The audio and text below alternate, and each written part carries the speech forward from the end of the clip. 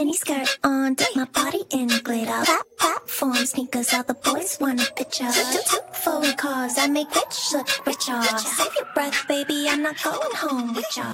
Mini skirt on, dip my body Hello, hello, hello. You're now tuned in to the A Little Bit A Lot podcast. I'm your host, Kristen, and this week we have a very, very special episode. I have a special, fantastic, magical guest, Allie.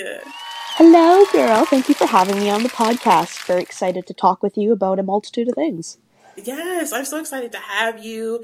Like, you're really just giving me the variety that I need so we can come in and switch up the conversation a little bit.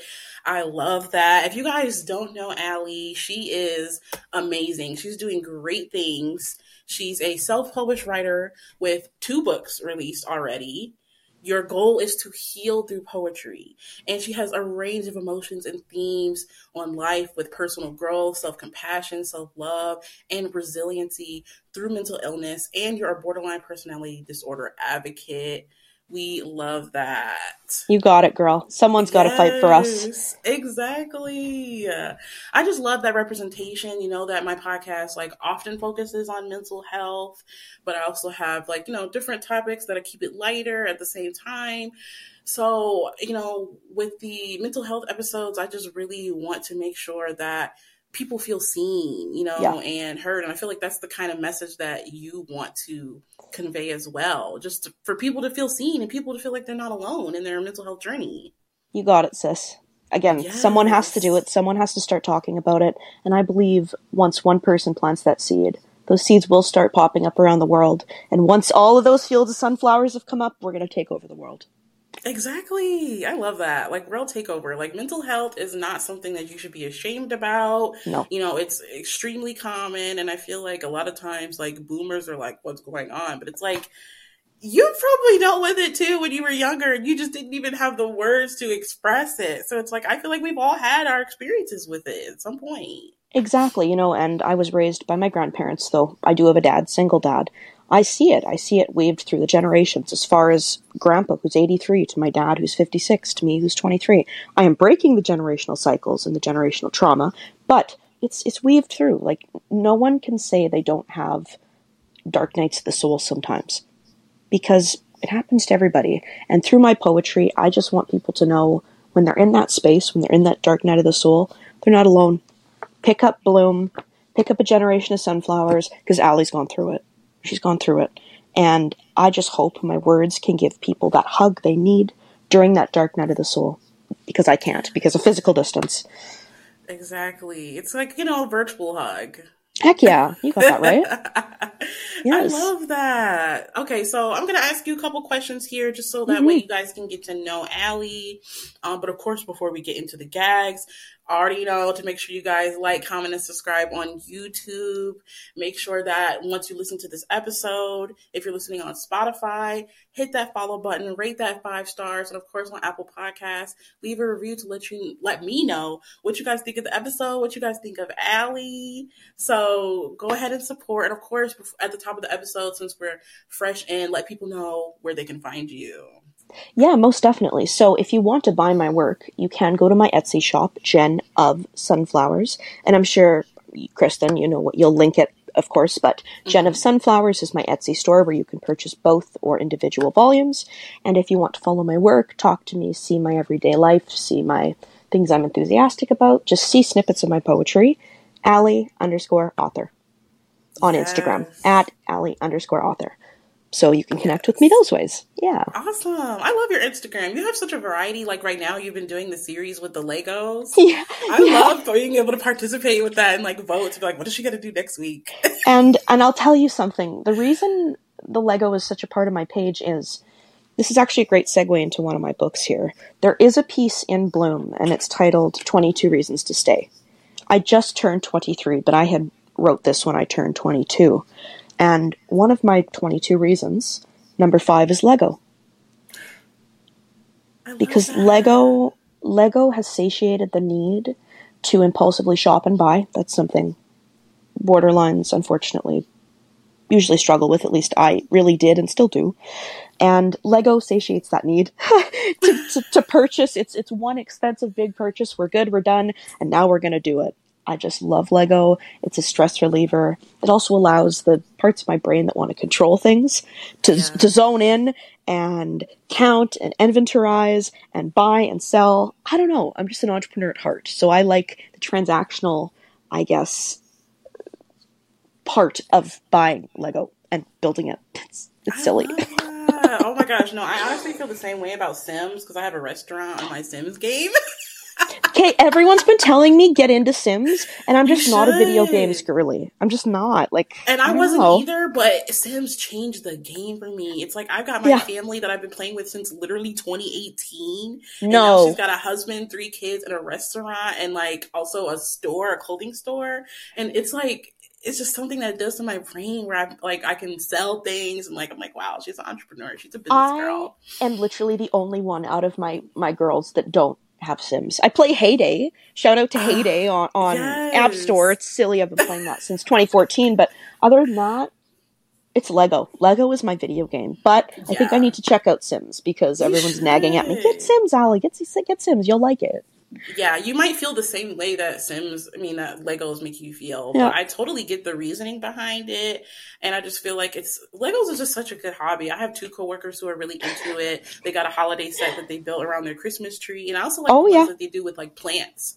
You know, you can have a little bouquet. I got all those. Got all of them. Yes, they're so pretty. Yeah, she's got all of them. I probably have at least $2,000 Canadian worth of Lego in my house. Oh my gosh. And I'd say 70% of it's built and displayed, and the other, 70, 80, 90, 100, the other 30%, I would say, is brand new that are sitting in my basement that I will resell in a year from now when they're not being made. And then I make a good buck on them. Wait, no, that's a good idea, honestly. So for all my Lego people out there, take Allie's advice. Yeah, no, it's actually really good. If you find a set that's on clearance, it's like just snag that up, put it in the basement for now, and resell it when it's not being sold anymore. Retired sets go for so much money. Wow. I had no clue. This is like a whole thing that you could like really get into. So I love it. It is. and I'm 23 and I say, I feel silly doing Lego. No, the people I sell to, 50, 60-year-olds come into my door from Facebook Marketplace buying my stuff. It's wild. It's such a community. Yeah, it is. It really is. I feel like Lego and Sims transcends age. Like, it doesn't matter. It's such a calming and like just innocent type of hobby. So it's like, I love it. I felt the same way where I was just like, I'm, 27. I'm here I am, almost 30, like still playing Sims. But whatever you got to do for your mental health. You can just step out of being big you for 2 seconds and just let inner Allie, let inner Kristen come out and just be and enjoy Lego and enjoy Sims. Play and explore. Because that's the human experience, if anything. Yeah, you got it. I agree. Oh my gosh. Okay, I'm glad we got that conversation because I really wanted to talk to you about that because I've been loving this little series. I was like, oh wow. Because I always wanted to be a Lego girly. So seeing you speed build, get into it. Just so satisfying. Get into it.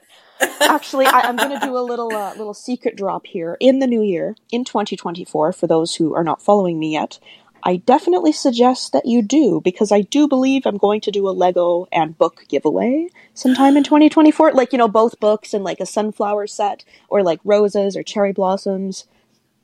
Yeah. Yes, you heard it here, folks. So make sure you follow the IG to stay up to date. Yes, because I just love seeing that part of you. I just feel like, people need to get on that because it's so satisfying to see. Okay, well, great. All right, so let's get into the first question that I wanted to ask you about what got you into writing and how long have you been writing?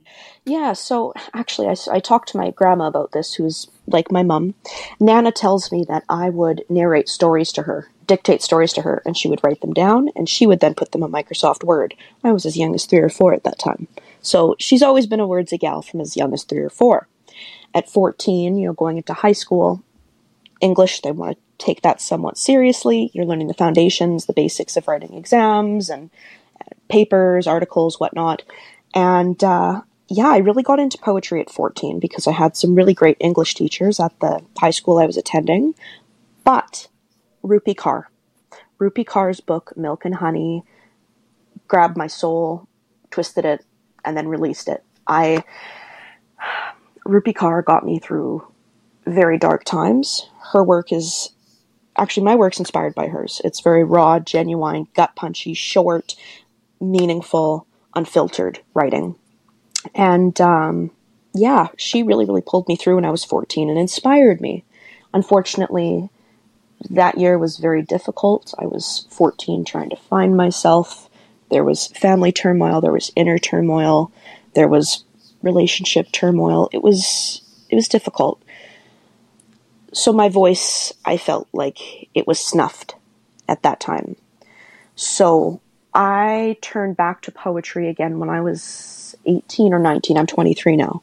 But I turned back to writing at 18 or 19 as a means of processing what has happened, what is happening, and what will happen.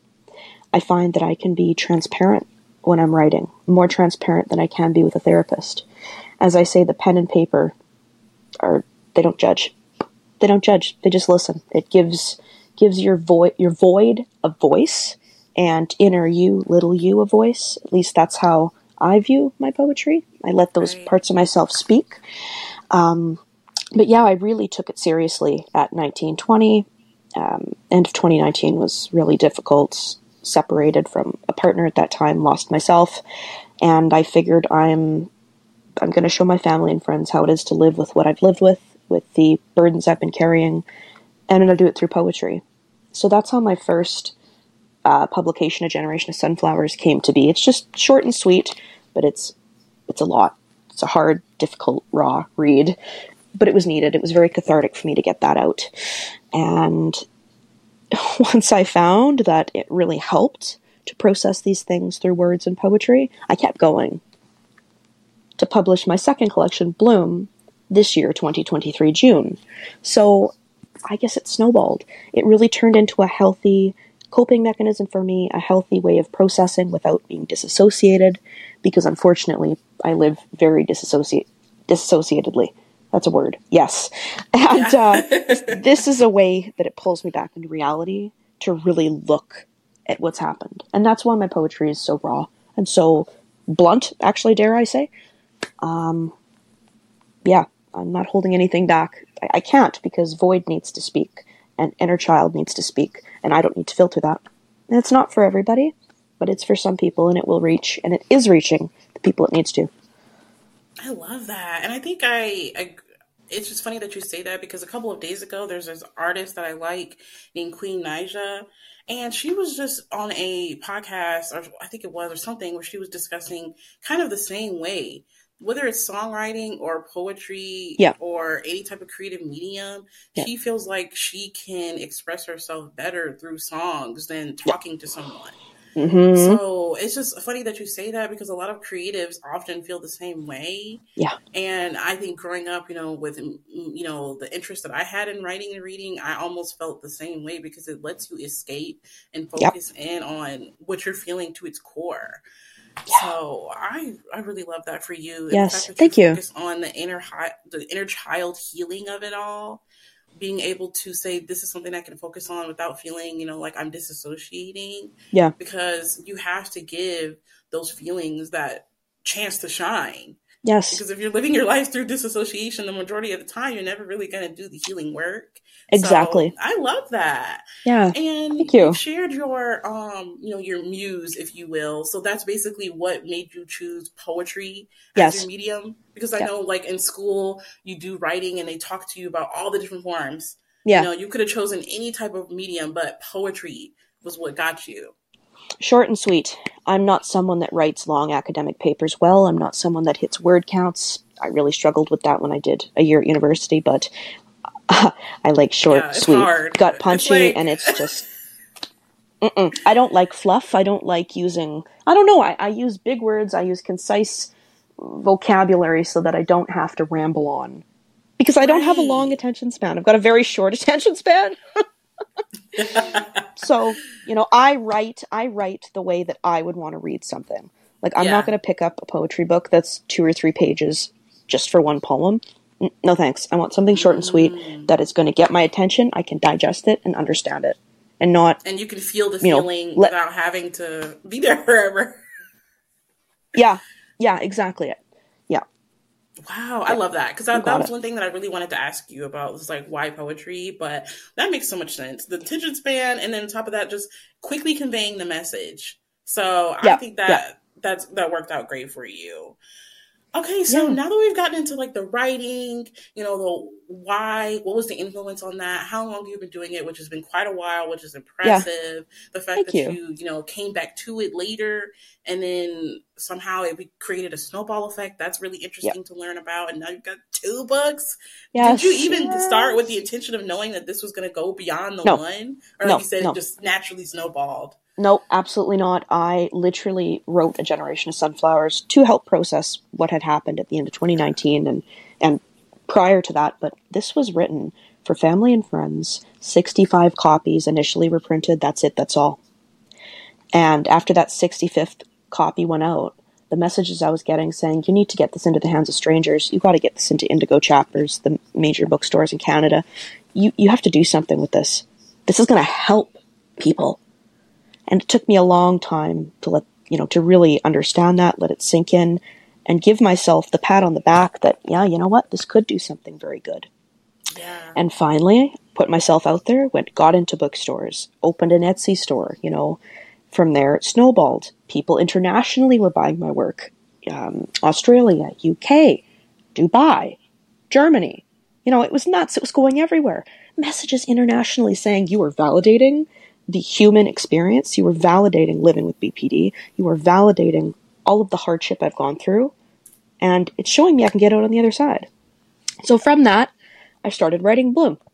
I started writing Bloom in June of 2021 when my grandpa ended up in the hospital and we found the metastatic prostate cancer.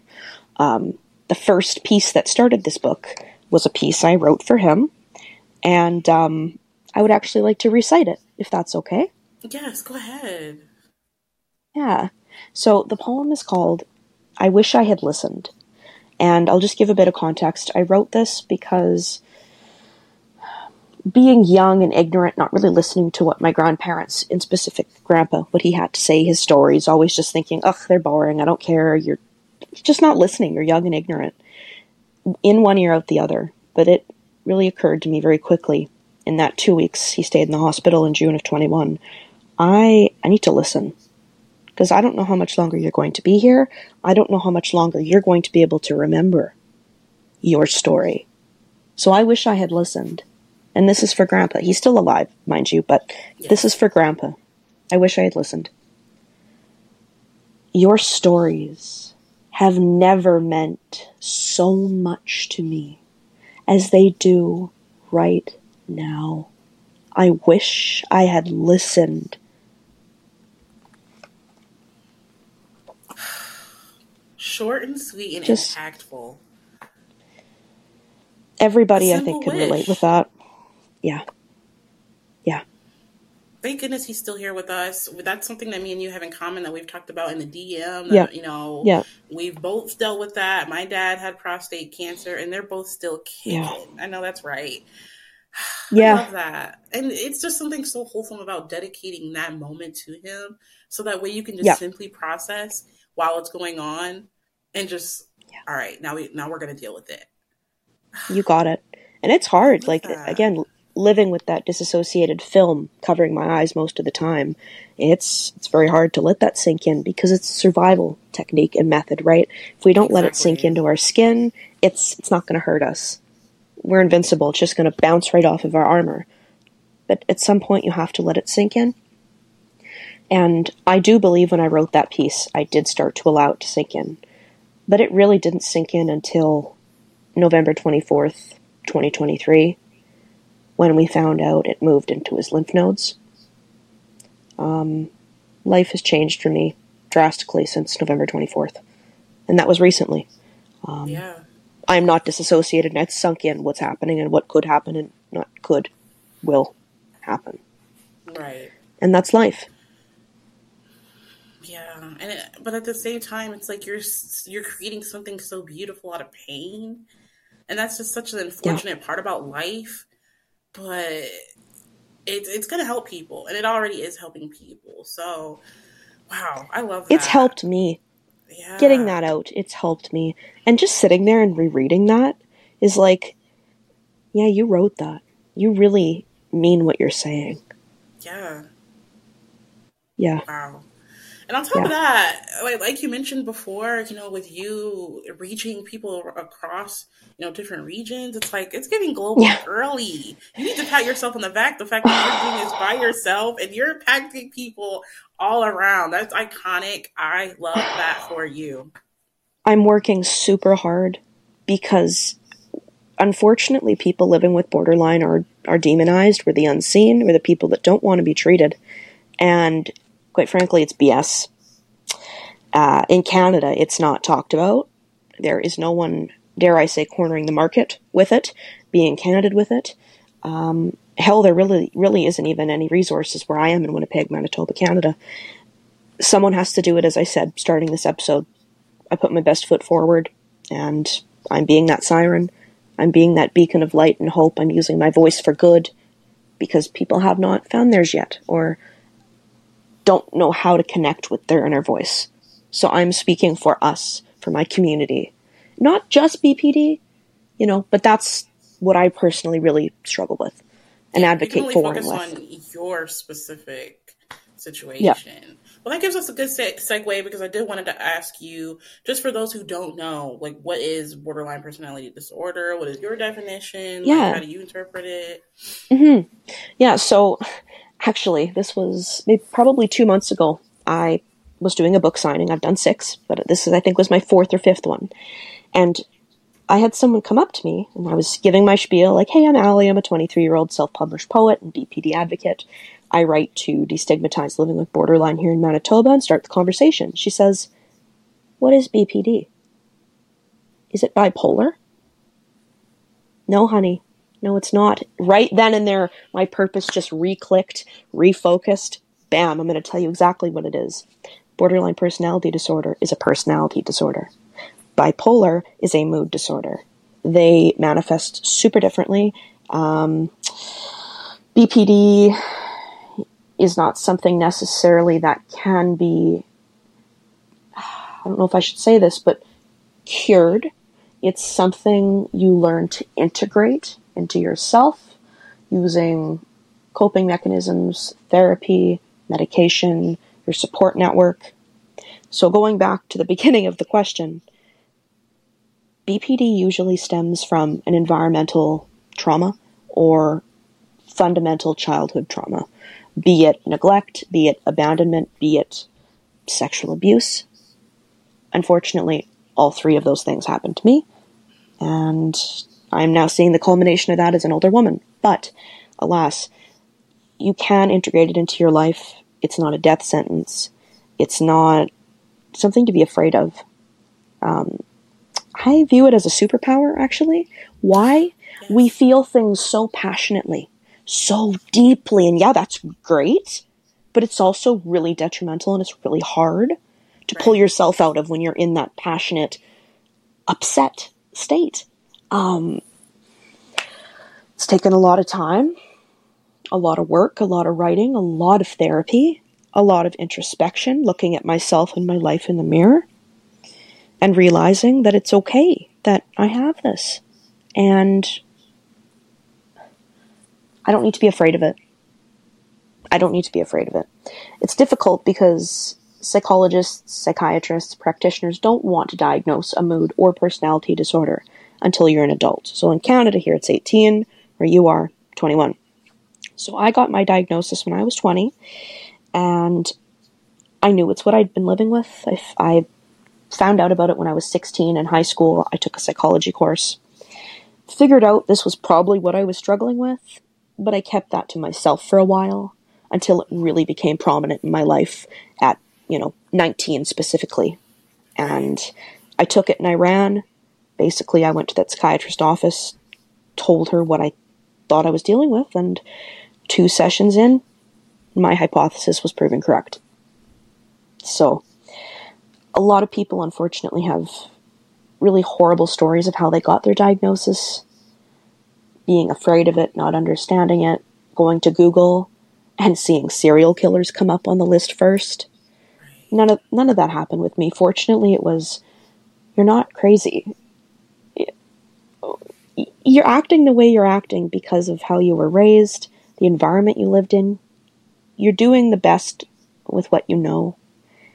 And now we know what it is, and now we're going to work on it, and we're going to integrate it into your life, because we're not going to let it completely cover you like it did your mother and your father and your great-grandfather. We're not doing that. Generational trauma, breaking those curses. The buck stops at my feet. No child is going to live the life I've lived. Though, yes, it was fruitful, full of love from my grandparents. Right. Not my immediate parents. And that's fine. I'm blessed and grateful I have Nan and Grandpa. But it stops at my feet. And that's why I'm doing what I'm doing. Bring awareness to it.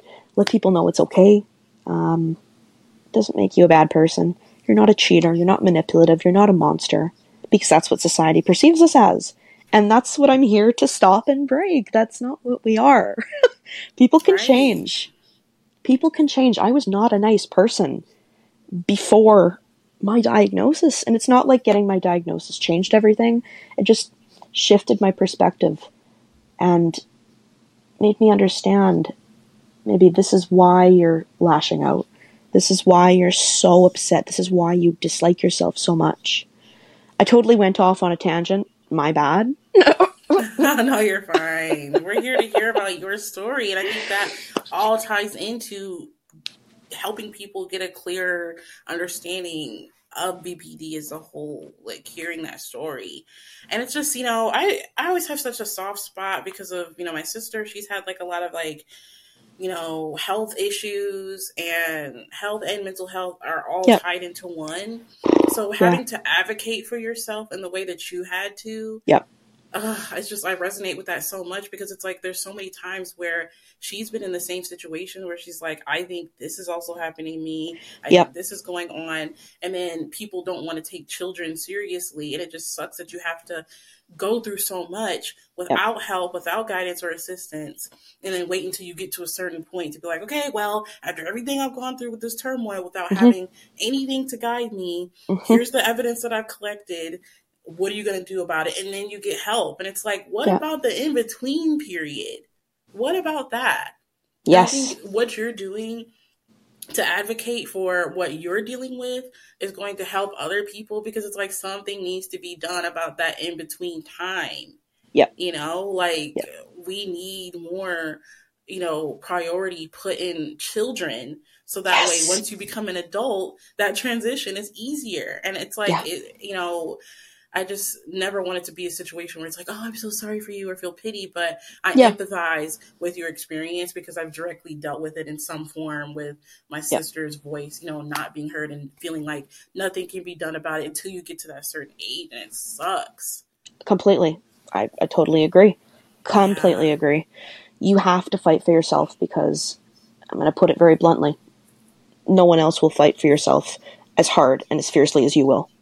Right. That's one thing that I've had to literally tell my sister, the same thing. It's like, you have to be an advocate for you, because these doctors, they're just there to do what they got to do and then move on to the next. So in that 45 minutes that you have them in your face, you got to fight. You got to do what you got to do and say, this is what I have going on. I need you to hear my voice. So the fact that you were able to do that, I know it's not easy for a lot of people, because some people feel like they're just not going to be heard. So then what is the point of even getting the help? But the fact that you were brave enough in that situation, to actually say, this is what's going on. Where can we go from here? I think is also a big step that not a lot of people acknowledge is important, because some people don't even do that. Yeah, it was hard. Like, I did have to hit rock bottom. I did have to have family members and friends gather around me and say, like, you're not okay. You need help. Because I lost myself. And I said, yeah, you're right. I do. I can't live like this anymore.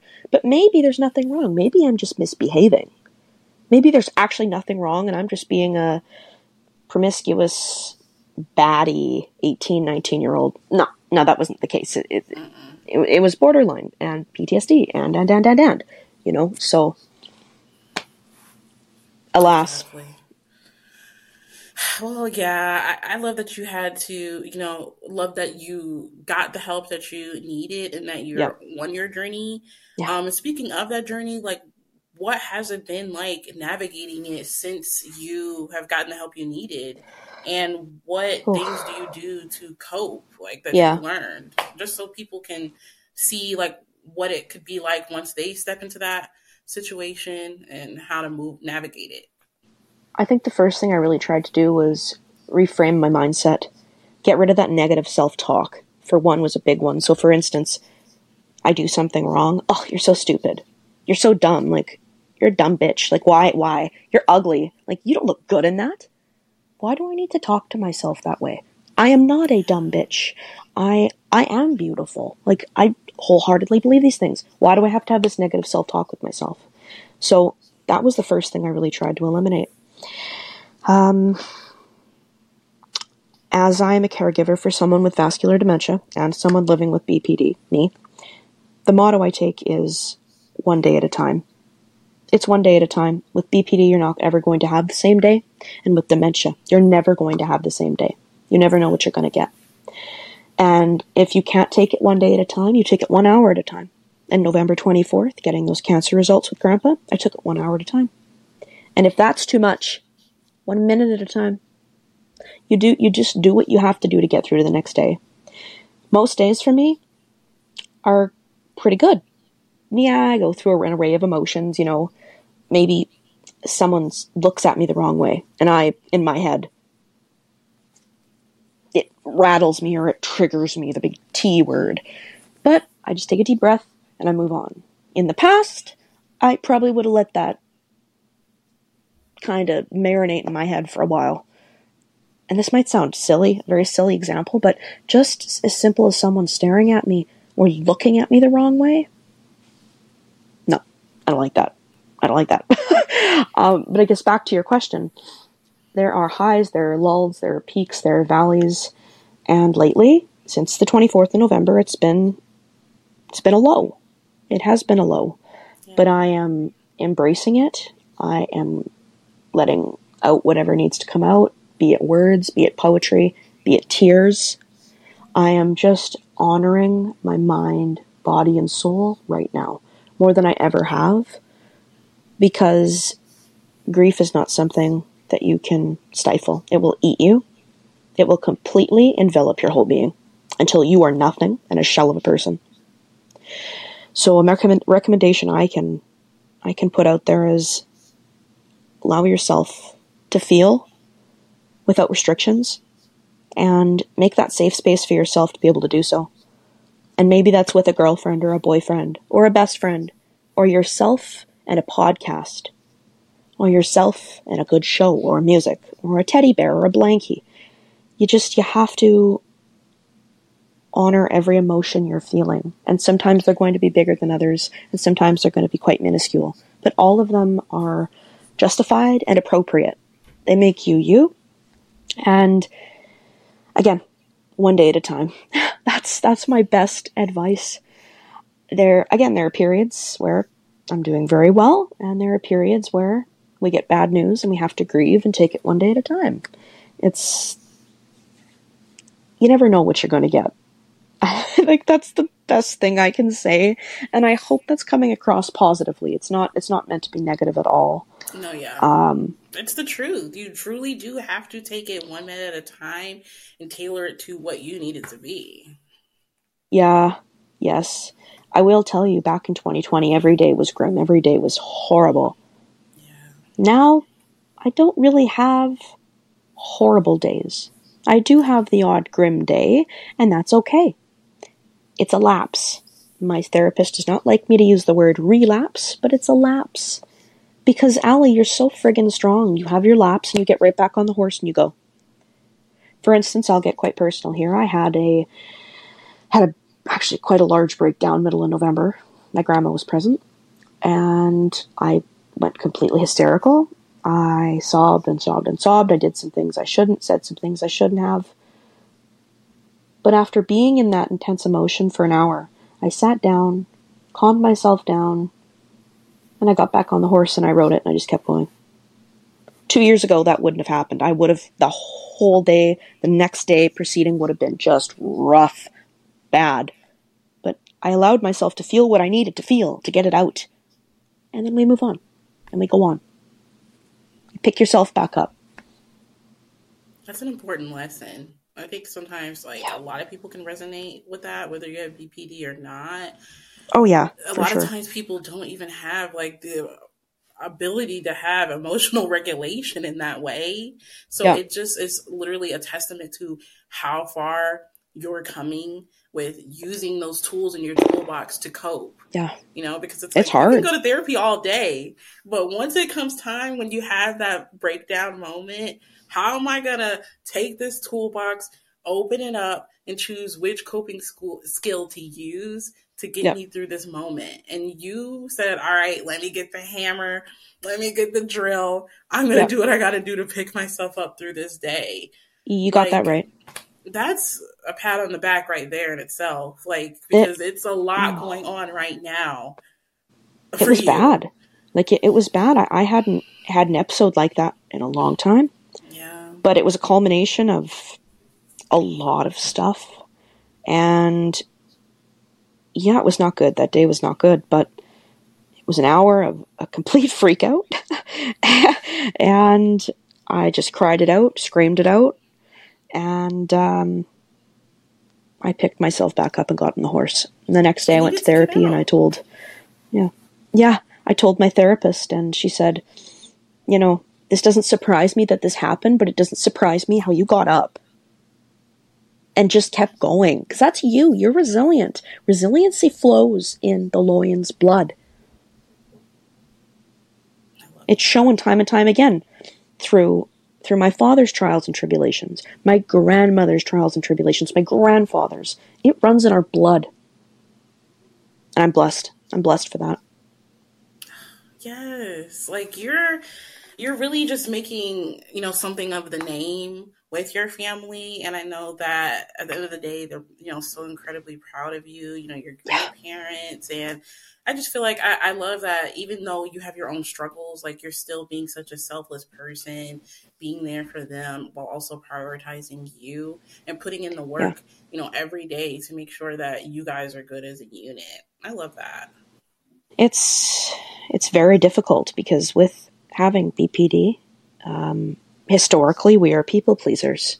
We don't know how to set the boundary, how to put ourselves first. Even if our mental and physical health is at risk, we're just going to put everyone in front of us, ahead of us. And it's bringing us right back to my publication, Bloom. I have a piece I would like to share again, if that's okay with you. Yes. It's actually called Boundaries Are Healthy. Wow.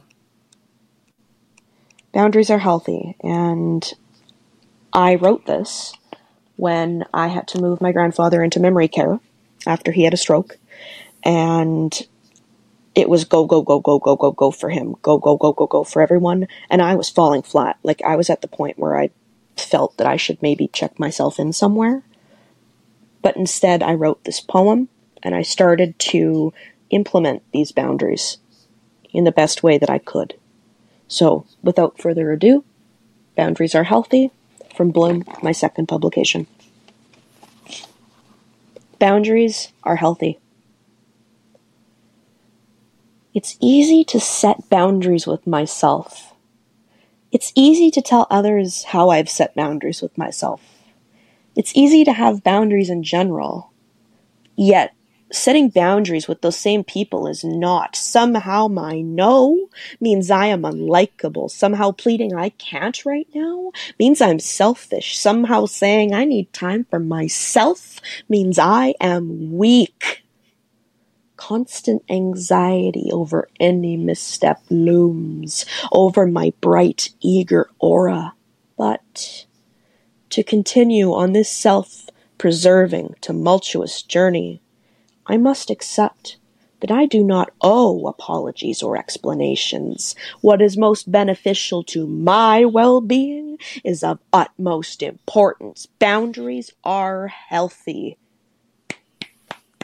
I was just gonna snap. You ate that. Oh man, just reading that with the conviction and just writing that even, saying no is very difficult for me, and it historically always has been. But I am saying no now. I am putting myself first. So I am not getting sick or sick physically. I have to. Right. Boundaries are healthy. How else are you going to be there for your grandparents if you're not going to be there for you? You have to show up for yourself, and that's what you're doing in this season. You got that right. You got that right, sis. And I just hope that poem, someone reading that's a complete pushover and a people pleaser can say, yeah, I gotta say no. Like, this girl understands. If she can do it, hell, I can do it. Exactly. I can do it. You know? Thank you so much for sharing that. I have just had such a good time talking with you. I think this is just a great segue for us to get into our last segment, because we got some spoken word right there. Guys, if that's not resonating with you, what's wrong? Spoken word is so damn powerful, like slam poetry, spoken word. I love it. But I should mention, I'm a performer at heart. I am a classically trained musician. So I do believe my voice training kind of lends to this. Yeah, so for that, really I'm blessed. Thank you. Love that. Okay, so on my show, I do a segment called Favorite Thing of the Week. I have a little jingle, Favorite Thing of the Week. Yeah. So what is your favorite thing of this week? What's like my favorite thing that I've done? Yeah, it could be like a song. I know I've seen on your Instagram. Is it Melanie Martinez? You like? Oh my God! Yeah, like it could be a song. It could be an activity that you've done this week. Someplace you've gone. Something you bought. It could just be anything. Like, what made you feel like, oh, this is my favorite thing that I've gone through, or listened to, or seen, or experience. Okay, well, I was going to say my event that I hosted on Friday night with the Sober Families Alliance here in Winnipeg. Oh yes, I saw that. Bloomed together. That's a good highlight. Right, I don't have footage posted yet. It's been a busy weekend. I'll get to it today, but I was going to say that event. It was incredible. The prep was just getting ready for it was so exciting. I was nervous, but I remembered we're breaking stigma. We're doing this for a good cause. I was going to say that, but you brought up Mel. Melanie Martinez she speaks to the core of Allery. That's my real name. She speaks to me in a way that nobody else has and does. She speaks to adult Allie. She speaks to teenage Allie. She speaks to little baby kid Allie. I absolutely love Melanie Martinez. I have her tattoo, her cheese tattoo, right here. Oh my gosh, wait, that's so cute. Mm-hmm. And I have prioritized myself, and I am setting those boundaries. I'm 23, and I need to live as a 23-year-old at least a little bit this year, because my 20s have been wrapped up in caregiving, intense caregiving. Yeah. I bought me and my bestie 2 tickets to the Trilogy Tour, June 9th, 2024, in Toronto, at the Scotiabank Arena, and I am just... Oh my God, no. You're gagged. I'm gooped and gagged, like all of it. You've got no idea. I have been wanting to see Mel since I was 14, and I'm 23 now. Couldn't go in, was it 2020 because of COVID? She did her K-12. Couldn't do that. She just came to Toronto in July for the Portals tour. Couldn't go. Grandpa was like full-fledged confused. He just moved into a care home. Like, I couldn't just up and leave. Yeah. So I prioritized myself, and I am going to Melanie Martinez's The Trilogy Tour with my illustrator and bestie, Kyla Jackson, June 9th of 24, and we're going to have one hell of a weekend. We're going to be 23 for one weekend, and I'm so excited. I have bawled about it. I've yelled and squealed about it. Like, I'm back into my Mel era. Like, that's my era I'm in right now. I'm in Mama Mel's era. So. Oh, she's probably going to get you through these next few months for sure, because you're going to have something to look forward to. Allie, I'm so excited for you. I can't wait for you to have fun. Concerts are my thing. So you're going to turn up. I wrote down, right before I went on the podcast with you, I watched Being a Kid of Divorce Makes You a Baddie. Oh, yes. Because I am a granddaughter of divorce, and Nan and Grandpa divorced. It was really, and my dad, with many women over the years, have had to be split up. So I guess I am that baddie. But bringing it back, I wrote down Kristen, Pisces, and a big concert person. Yes.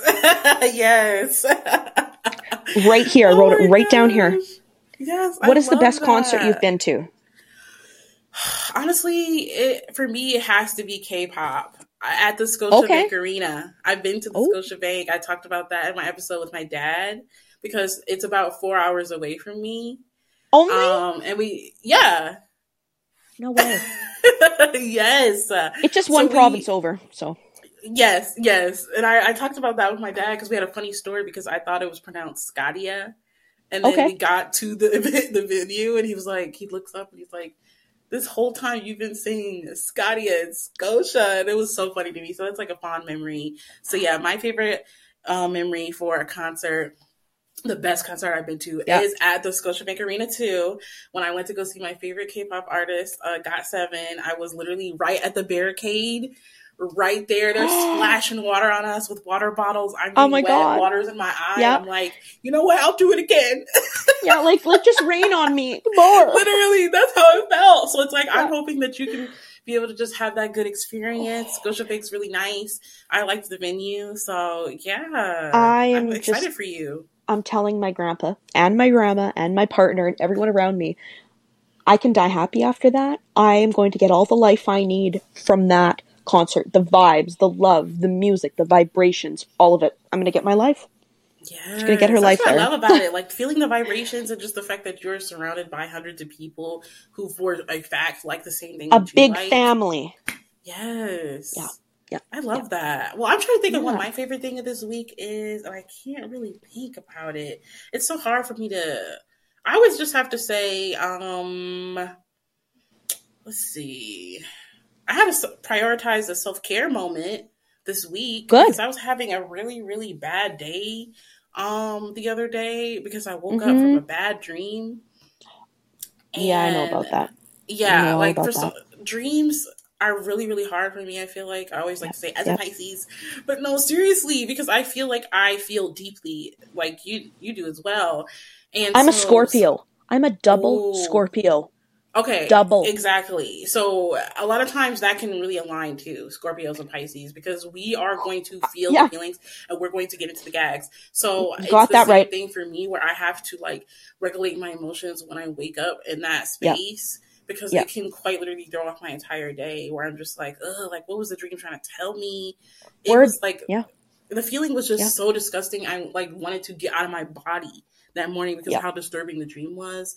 So since I was having a bad day, I just decided to prioritize me and I got myself some lunch. I went to this Japanese bistro and I got me some hibachi. So I'd say that's my favorite thing of this week. I treated myself to a fancy little lunch. That sounds lovely. And do it again. Do it again in another couple weeks if you can. Yes. I know my therapist always says that, like, celebrate your little wins, prioritize you, and even then, if there's nothing really to celebrate, just prioritize that self-care. So I think I need to do that because I felt like a little thrill moment where I'm like, look at me clocking out for lunch and like going to get my little Japanese. See, and when you get these books in the mail, you should make that a self-care day. Yes, reading these books, going for lunch, getting some sushi in or whatever, Yeah. Enjoy it, Oh my gosh. And just to bring it right back to my book again, you were talking about nightmares. I won't read it right now. You can read it when you get it, but there is a piece called Caged, and it's about my nightmares because, so you'll relate with that. Okay, good. I can't wait. I literally have been waiting for this, guys that are listening. Allie sent me copies of her books, and I still have not gotten them yet. I'm like, oh man, I was hoping to get them before we filmed. But I will make sure to reach out to you once I get that one in the DMs, and then we'll talk about it. Yes, please, sis. I'm looking forward to that. Yes. Well, this brings us to the end of the episode. Thank you so much, Allie, for being here. Again, make sure you guys like, comment, and subscribe on YouTube. I'm on my journey to my first 100 subscribers. Woo! Rate that 5 stars on Spotify. Follow on Spotify. Give me 5 stars and a review on Apple Podcasts. And make sure that you guys follow on Instagram at A Little Bit A Lot Podcast. And your @ on Instagram is Allie_Arthur. Yes. Thank you so much for joining us, guys. If you guys have any other questions, feel free to reach out to Allie. She is, like I said, a advocate, You know, she has so many different resources out there, and you know, the way that she's helping people in her books. Yep. And on top of that, feel free to check out her other podcast episodes. She's been kind of on like a little press tour moment that I've been living for. And she has been sharing different parts of her story on different platforms. So check those out because she gets really deep on some of them, and I'm living for it. So I love it. So thanks again, and we will see you guys next week. Bye. Thanks, girl. Bye. Phone calls, I make rich look richer. Save your breath, baby, I'm not going home with y'all.